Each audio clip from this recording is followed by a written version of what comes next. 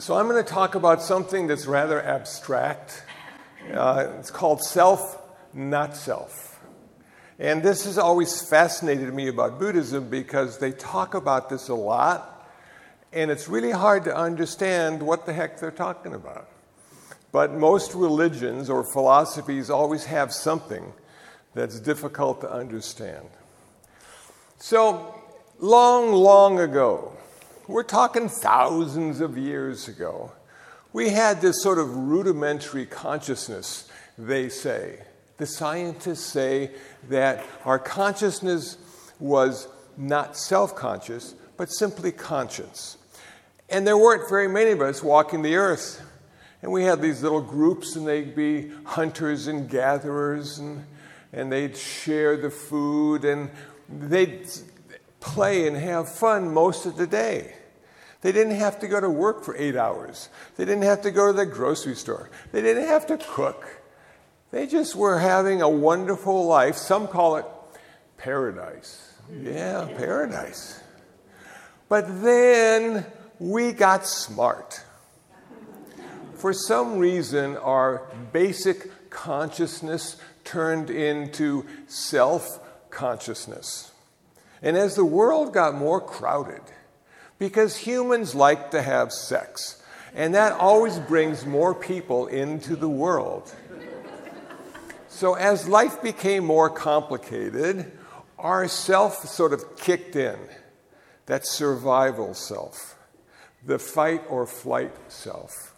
And we were able then, rather than living in the flow of unity, we stood apart. We became independent. And from a Buddhist perspective, that means that we felt a little insecure. We had this little undercurrent of suffering because we no longer belonged to the great reality that we knew and that we came from. Wow. And then there were more and more of us. And we decided that I want this and you can't have it, so let's have a war. So all the people on our side fought all the people on the other side, and life became even more complicated. Then they said, well, let's build some roads and have houses, and let's settle down and raise crops and have animals. We don't need to move around anymore. We can be in one place. And the little groups turned out to be large groups, turned out to be towns and cities. There were hundreds of us. There were thousands of us all trying to get along. LA County has 11 million people. My God. 11 million people. And everyone thinks it's all about me. That's the deal with this self. The self determines now what our reality is, and it is designed to keep us alive and keep us number one. We're number one. It's all about me. I don't care what that other person thinks. That's just their opinion. I know the truth. Wow. So Buddhism came around like 2,600 years ago. And Siddhartha said, you know what? I have looked high and low, and I can't find a self. Where does it exist? Is it behind the pituitary gland? No, I don't think so. It seems to be part of our consciousness that has evolved to such an extent that it overrides our intuition. And that's really a shame. It took me 20, 30 years of meditation to finally reconnect with my intuition.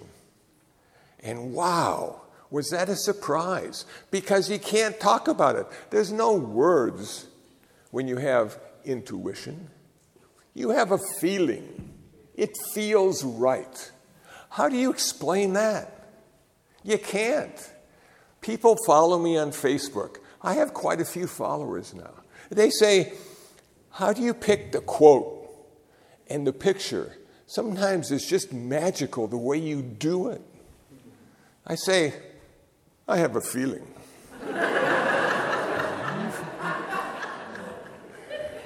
That's how I know when it works. I have that feeling. Can you explain that to me? No, I'm sorry, I can't. I don't even know what it means myself. I'm up every morning at 4:30 posting on Facebook. And that is the perfect time to post on Facebook when you live in downtown Los Angeles. Because it's the most quiet time of the whole day.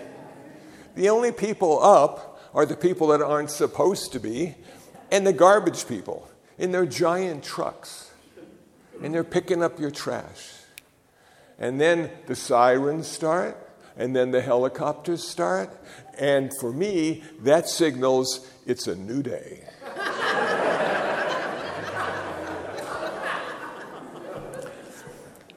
So the Buddha said, you know what? I don't think we are the self.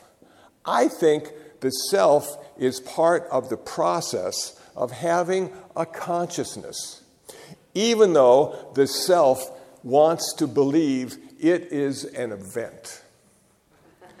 And it's true. I don't know if you've ever had a birthday. I'm assuming most of you have. But when it's your birthday, it's an event. It's about you, and self just loves it. You get presents and cards and praise. Everybody's so happy to see you. And what they're really saying, you're still alive?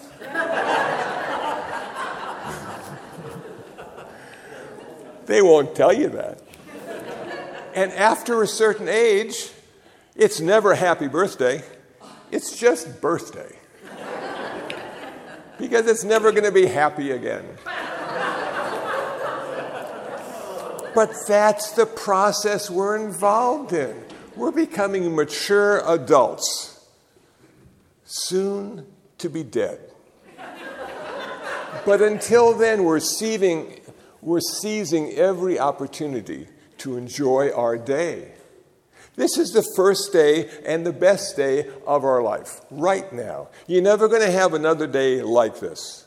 It's perfect.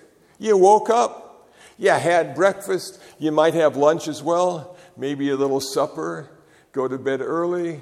What a wonderful day. You don't even need to do anything, and it's a wonderful day. And the Buddha said, you keep suffering because you have desire to make it better or to make it different. You want to be in control. You can't control your life. There are 1,000 reasons why your life is the way it is today. And you are only one of the contributing factors. So there are 999 other reasons why it's this way, and you've got no control or say over those. It's really disappointing. Because if I was in control, would I look like this? No, I wouldn't. But I'm not in control, and I'm stuck with it. So what did the Buddha say? The Buddha said, I have gone past self. I have gone to a place that is unified, the way it used to be. Back in the old days, thousands of years ago, I figured out how to get there. But the problem is we can't go back. We can never go back to the way it was. We have to go forward. So he figured out a way to go forward and come to this unified consciousness, to this oneness, if you will. And that he called nirvana. So how do you get there as a Buddhist? How do you sort of get rid of all the stuff that's preventing you from being that person with a unified consciousness, reconnected to the world around you in that special way? And self now has become simply a tool that you use because life is so complicated. It is so complicated. Man, it's never the same. I don't know if you remember the pandemic. But everything kept changing. Stores closed. Everybody had masks on. You couldn't tell if they were smiling or not. They just looked at you. I mean, man, oh man. And then we got all this streaming stuff going on. Netflix. We would spend hours a day inside so we wouldn't have to die that day. Watching, 1980s television again for the first time. And you go, man. So what is it? What's the secret? Well, the Buddha laid it out. He said personal discipline, mental purification, and wisdom awareness. Personal discipline. This keeps us out of trouble. You don't want to get in trouble. It's so weird. Because these days, when you get into trouble, they could kill you. They have guns and cars, and they have words that could kill your ego. So you don't want to get in trouble. You want to follow the 5 precepts. Number 1, I'm not going to take life. That's a good one. I like that one. Number 2, I'm not going to take what is not given. Okay, I'm not going to steal anything. Number 3, I'm going to have love and kindness in all my relationships. Cool, nice. Number 4, I'm going to speak skillfully. I'm not going to have malicious speech, gossip and idle chatter, false speech, harsh speech. I'm not even going to watch TMZ anymore. Because all they have is gossip and idle chatter, and it's so much fun to listen to, but there's no value in that. And number 5, I'm not going to get high. It steals all my wisdom. Why are they trying to make psychedelics legal now? Have you noticed that? We already have marijuana and alcohol. Do they just want to keep us high all the time so they can manipulate us, control us, be in charge of us? Give them more drugs. They won't know what's happening. No. We had the 60s. Some of you remember. They took a lot of drugs. But then they became stockbrokers. You don't want to be a stockbroker. Come on. So those are the 5 training precepts to prevent us from getting in trouble. Then we come to mental purification. This is an important one. Our minds are screwed up. Come on. Greed, hatred, delusion, every moment of every day. Do I want 2 pieces of chocolate cake or 3? Come on, the greed. No. But they have the 10-count Hostess cupcake box on sale now. I can finish those in a day or 2. Come on. So we have meditation. We have 2 kinds of meditation. We have tranquility and calming meditation. And we have insight and wisdom meditation. Samatha, vipassana. The Buddha did both of those. He did samatha meditation until he rediscovered insight meditation, which allowed him to achieve his full perfection as a human being. He became the Buddha, one who is awake. Wow. How many times did you wake up today? I bet just once. The Buddha woke up twice in one day. That's why we call him the Buddha. Now, I wake up 5 times a day, but I take naps. So, I have an interesting day. It's always new every few hours. Okay, so we have this insight and we have this tranquility meditation, and it has a purifying effect on your consciousness, on your mind. Okay. And I'm not going to go into great detail because we have to end at 11 o'clock today. But I want you to know that it's on Google and you can figure it out. Then we come to the 3 aspects of Buddhist awareness, which will change your life forever. Number one, everything changes. Everything's impermanent. Nothing stands still. Don't get attached because you'll be so disappointed. You're having a good hair day today, tomorrow it's going to look like nothing. You just go, wow, what happened? I did everything I did yesterday, but it didn't turn out the same. Man, don't get attached. It's always changing. Does it all change for the better? It never changes for the better.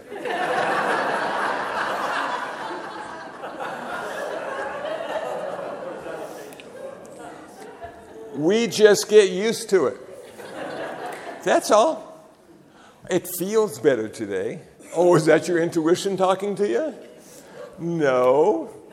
I think it is better. It might rain today. Isn't that a better day? No, that's just a day. Like any other day, except it's this day. The best day.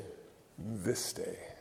Number two, life is ultimately unsatisfactory. Buddhist wisdom. Man, Buddhist wisdom. No matter what you think about what you're doing or the outcome might be, it's going to be ultimately unsatisfactory. And why is that? Because everything changes all the time. So it might be satisfactory for a couple hours, or a couple minutes, or a moment, but then it changes. And you're so disappointed, and you want to cling and hold on to it. Don't go away. I've worked my whole life to have this moment, and now you're going away. Man. Or the damn thing stays too long. I'm going to push it away. I can't stand it anymore, and it doesn't want to go away. Attachment aversion. Wow. We're stuck with that every day. Our mind, our self, is telling us how it's supposed to be and what we could do to make it better. That's its job. Don't believe everything you think. It will get you in trouble. It's just thinking. That's what it does. It's not invested in anything. It doesn't know. It just thinks and waits for the body to react. And the body is so stupid, it reacts. And you're disappointed. And you go, wow, I thought life was going to be better. Yeah, when you're 10, it's great. You get to be 70 or 80, you're just happy to get up in the morning. And by the time you're 90, you can't remember your name. Life is wonderful. So enjoy today, because you're none of those things today. You're just in the flow of reality, whatever that is. Number three, the greatest Buddhist wisdom of all. There is not a self. How did he know that? How did he know that thousands and thousands of years ago, we didn't have this self-awareness that we do today that's causing all these problems? How did he know that? And when he was able to transcend self, because he couldn't go back, he didn't kill self. He still needed to be able to find the door. See, self tells us, that's a door, and you are not the door, so you can use it. That's your car, and you are not the car, so you can drive it. This is a dollar, and you are not the dollar, so you can spend it. If we were the dollar, or the car, or the door, we couldn't do anything. We'd be frozen. How can I get out of here? I'm the door. Is there another exit I can use? This is so scary, to be one with the door. So see, self has a function. Self allows us to use the stuff around us without having to be the stuff. And back in the old days, before self-awareness, man, everything was alive. The mountains were alive. The trees were alive. The babbling brook spoke to you in its very own special language. How much fun would that have been to be back there and have it all alive around you? And you weren't separate from it. You were part of it. It was you. You were intimately connected with everything. And then we became independent. And then we started to suffer. And now we have this self that wants to be in control all the time and do what it thinks is best. And we come to this place where maybe it's not me. Maybe it's we. Maybe it's all of us together that makes a difference. Not just me. I was in Vons the other day. They had a sale on donuts, you know. And the clerk looks at me and says, "Would you put a few dollars in this jar? We're trying to feed all the people that don't have food." And I said, "No, I'm sorry." She took a step back. She couldn't believe it. What's wrong with this guy? Why won't he even leave $1 behind? I said, "You know why I'm not going to put $1 in there?" She said, "No, please tell me." "I feed cats."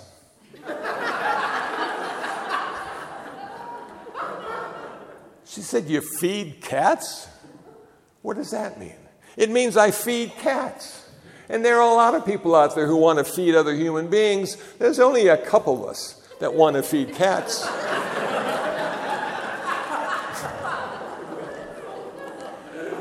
She was not impressed at all. But you know, we have to pick our kindness. What is your kindness? What are you going to do? You cannot do everything. But that's why we have 8 billion people. If they all choose their kindness, everything gets done. If you try to do everything yourself, you're going to go insane. You can't do it. I feed cats. I feel that's good enough. And the cats feel that way too.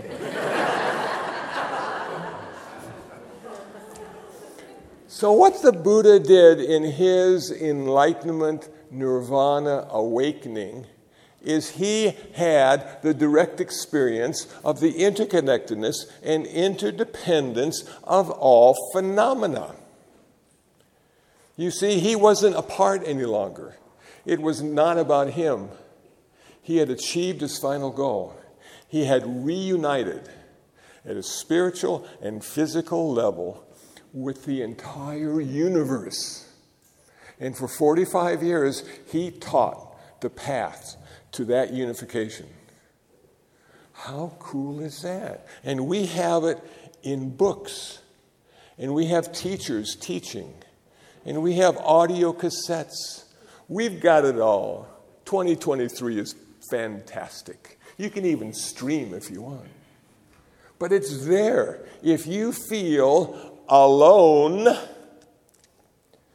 there's a difference between loneliness and aloneness.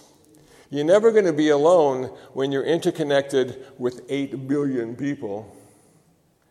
You're going to be with them all the time. They are you, you are them. You are not one with them. You are connected with them. So that gives you a chance to have your own unique personality and life experience. You know, oneness, I think, might be overrated. I like being alone together. That's what I like. It gives me a chance to be me, a chance to be you, but beneath the surface, we're doing it all together, changing the world in a better, wholesome way. Thank you for listening. You were listening so intently. And I didn't have anything to say. Yeah.